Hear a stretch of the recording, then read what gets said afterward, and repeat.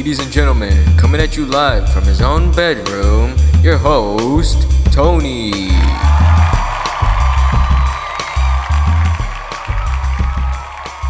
What's up, ladies and gentlemen, boys and girls? Welcome back to another episode of Time Out with Tony, your host, Tony. Alright, ladies and gentlemen, today's episode, the Yuba County 5, a case that has puzzled many for decades, and personally one of the weirdest cases I've seen in my 18 years of living. Yep. What's more puzzling about this case is the fact that one of them, despite 5 victims missing, one of them was never found. 4 of them were found, unfortunately dead, but the 5th one was never found, and nobody has any idea how they got there. What were the circumstances that led to their deaths? That's what's really puzzling about this case. And personally, I think it's one that you guys will be intrigued. So, yeah, before we get into today's episode, ladies and gentlemen, I want to take a quick minute and thank you guys all so much for the support. It means a lot, really, so keep it up, and most of all, tell everybody. What else? Alright, we got a giveaway coming soon. Christmas giveaway coming soon. Long story short, winner gets a Time Out with Tony t-shirt. Yeah, how's that? Winners, no, not winners. Everything will be announced on our Instagram. I will announce it here as well in the coming episodes, but keep an eye out for that. And yeah, that's pretty much it, folks. So without further ado, let's get into today's episode. Sit back, relax, and crack open a beer, soda, and or water, and enjoy, folks, because this is the Yuba County 5.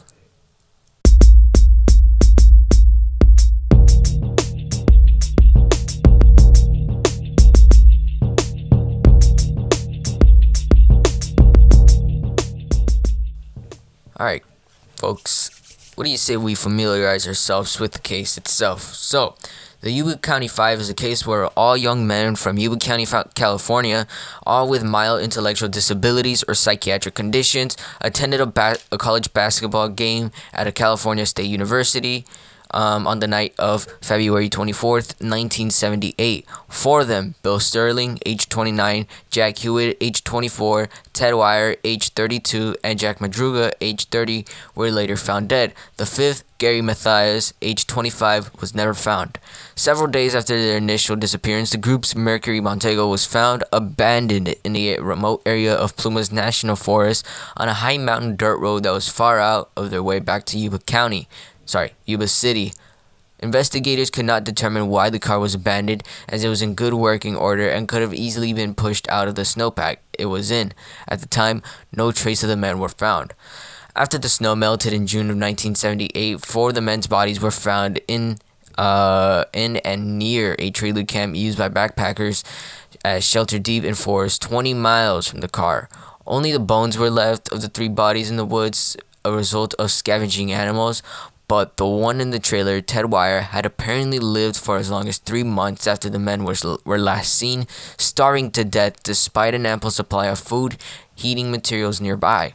Wire was missing his shoes, and investigators found Mathias' own shoes in the nearby woods, suggesting that Mathias had also survived for some time beyond the last night they were seen alive. A witness later then came forward, a local man who said he had spent the same night in his old car just a short distance away from where the Montego was found after suffering from a mild heart attack trying to push it out of the snow.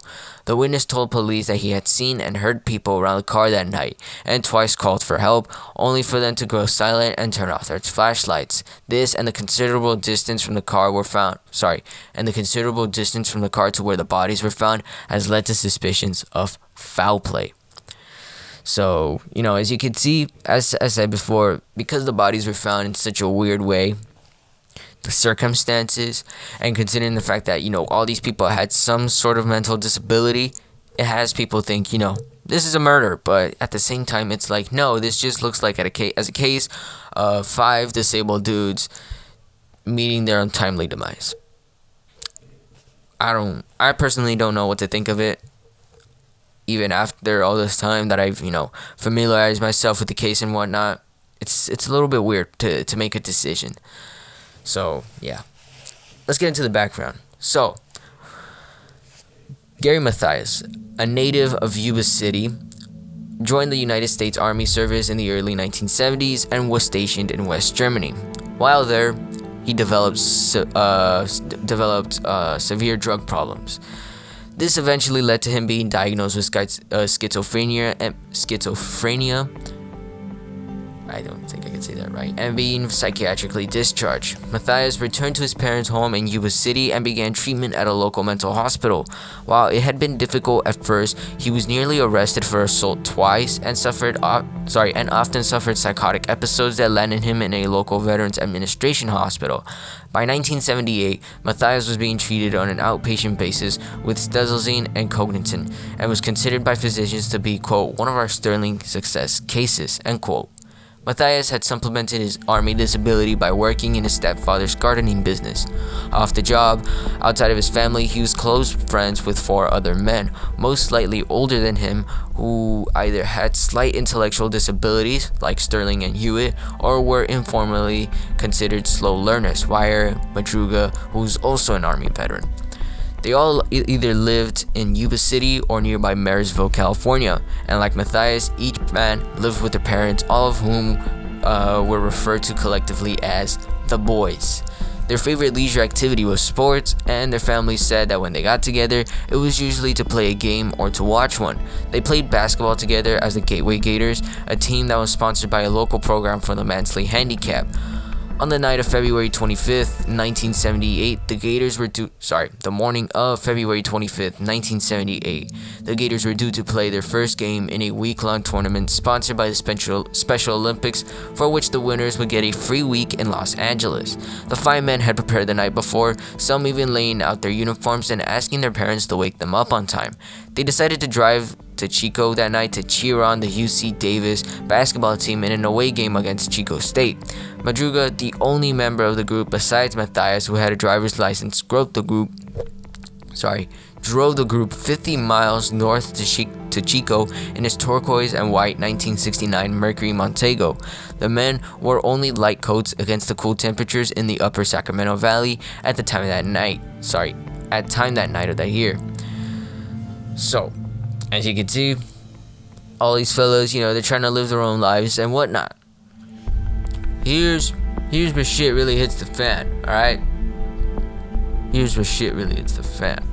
After the Davis team won the game, the group got back into Madruga's car and drove a short distance from the Chico State campus to Burr's Market in downtown Chico. There, they bought snacks along with sodas and cartons of milk to drink. It was shortly before the store's 10 p.m. closing that the clerk remembered the men because she was annoyed that such a large group had come in and delayed her from beginning the process of closing the store of the night. None of the men were seen alive after this point.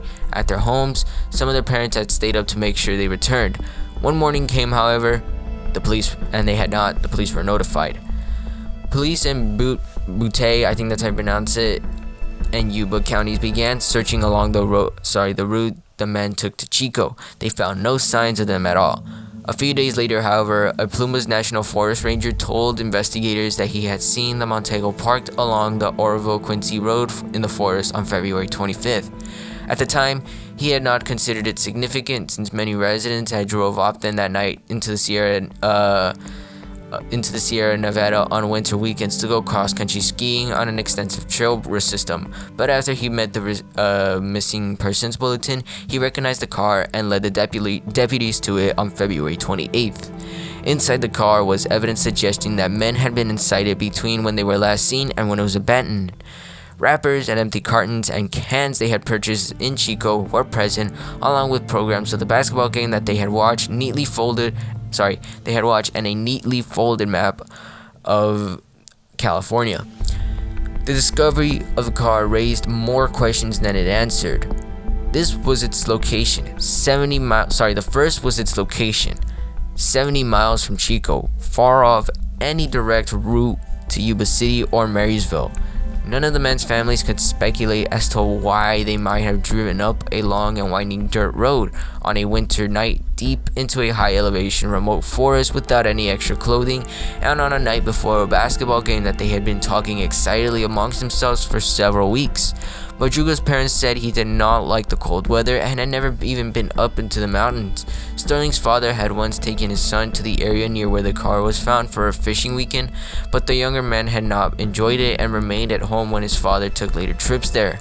Similar, police could not figure out why men had abandoned the car. They had reached 4,000 feet in elevation along the road, about where the snow line was at for the time that year, just short of where the road was closed for the winter. The car had become stuck in some snowdrifts, and there was evidence that the wheels had been spun out in attempting to get out of it.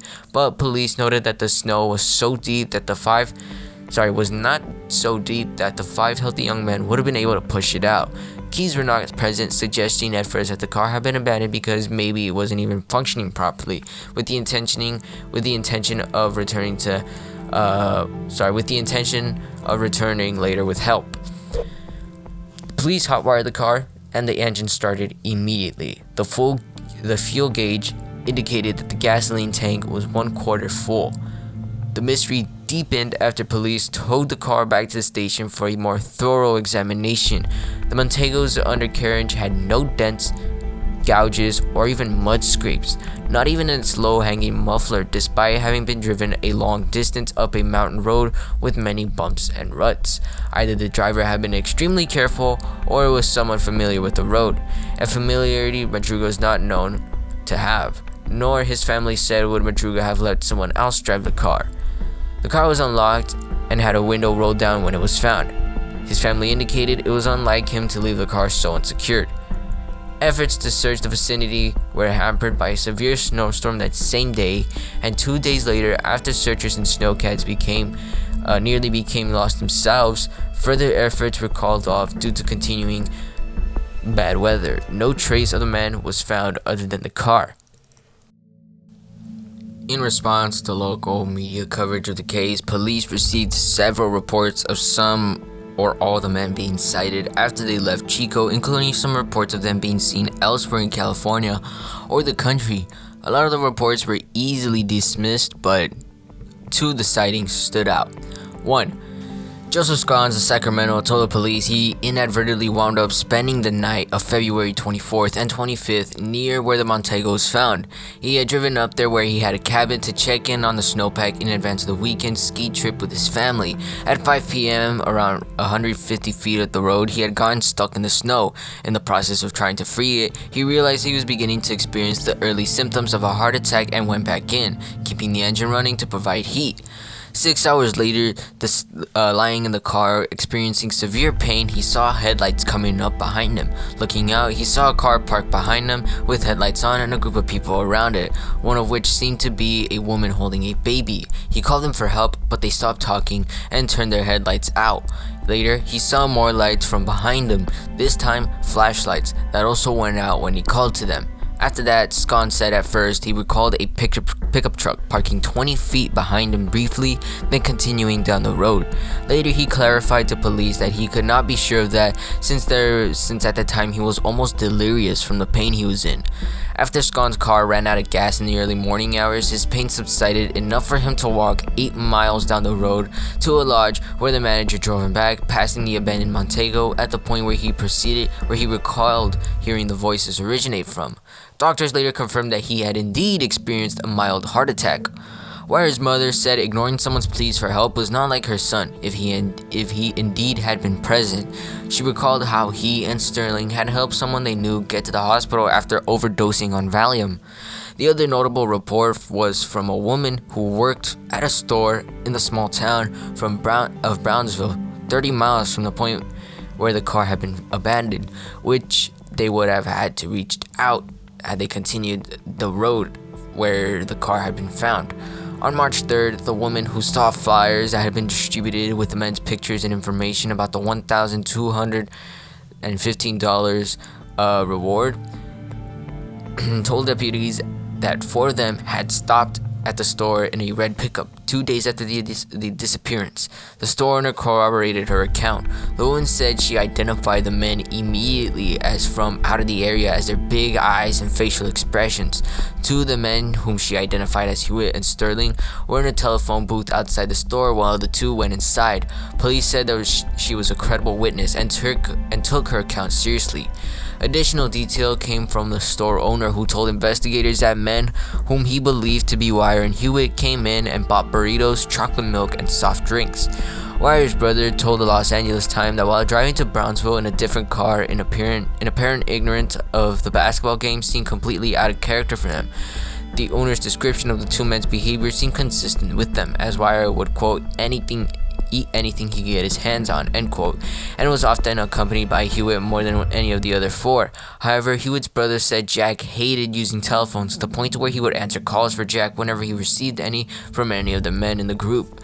With the evidence not pointing to any clear conclusion as to what happened, the night the five men disappeared, police and the families were not ruling out the possibilities that they had met with foul play.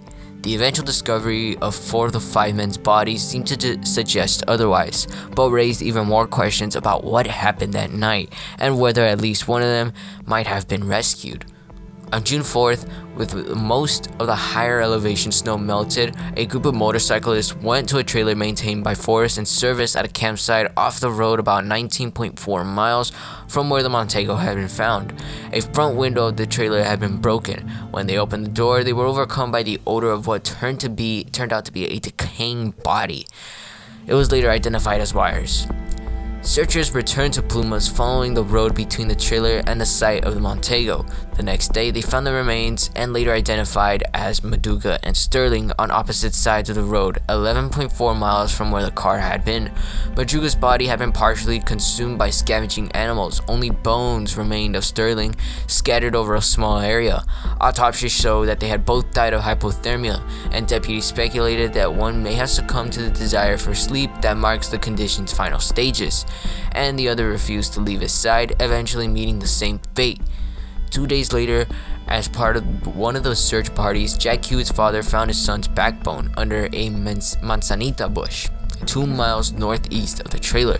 His shoes and jeans nearby helped identify the body, and the next day, a sheriff deputy found the skull from downhill from the bush, confirmed by dental records to have been Hewitt's. His death, too, was attributed to hypothermia.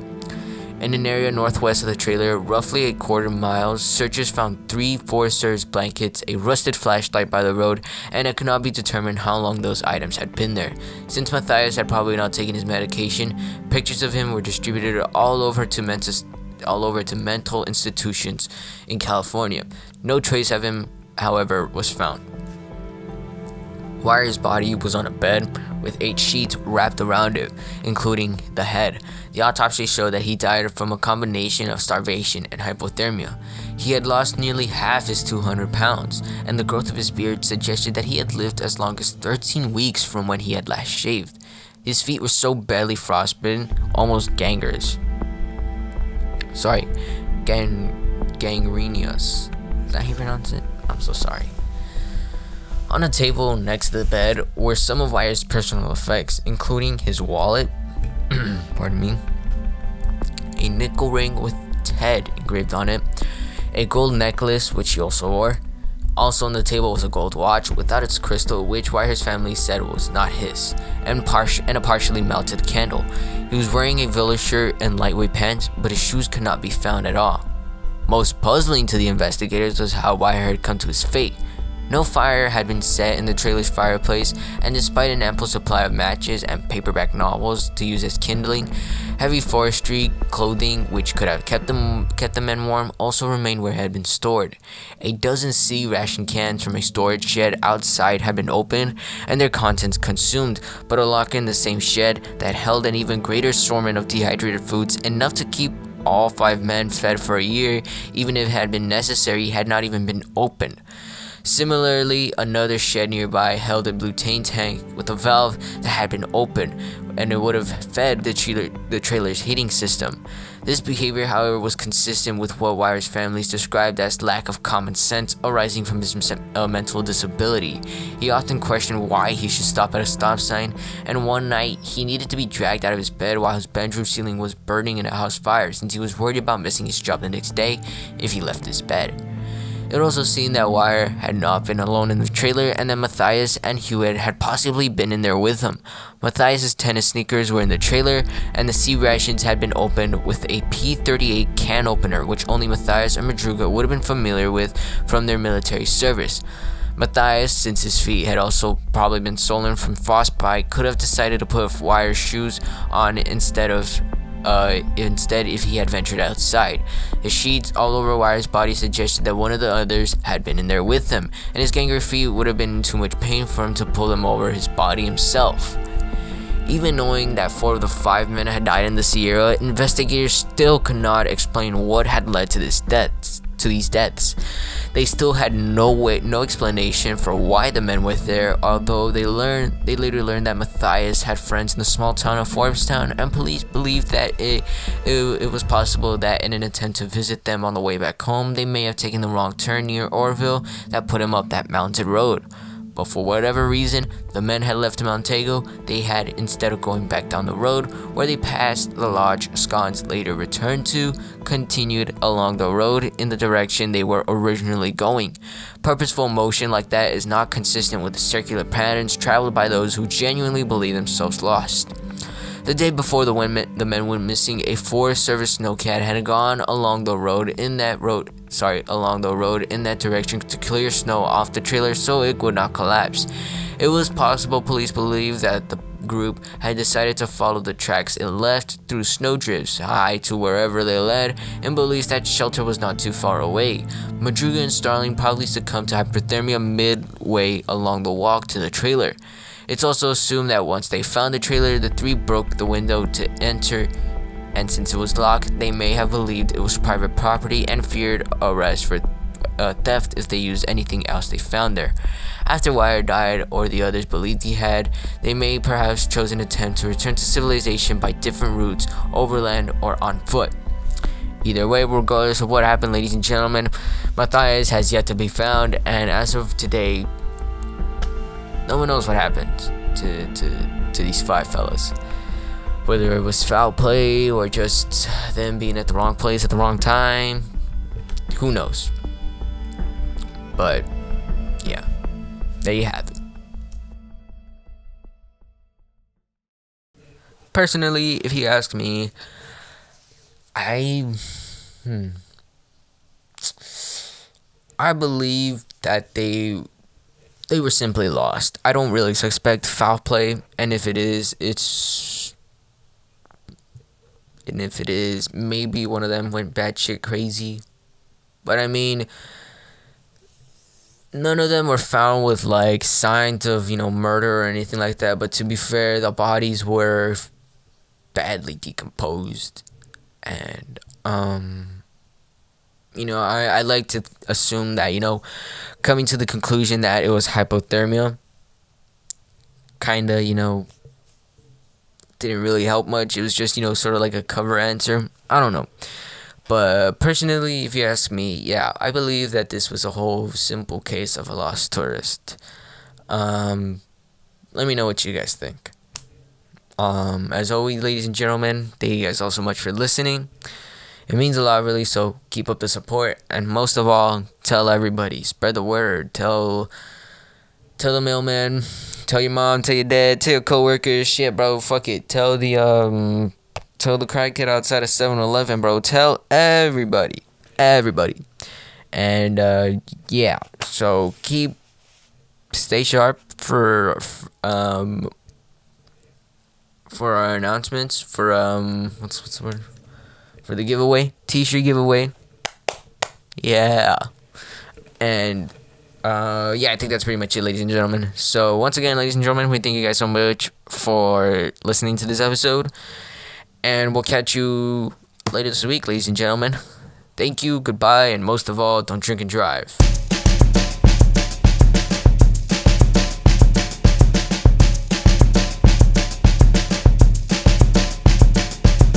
Okay, show's over. Please get out. Thank you.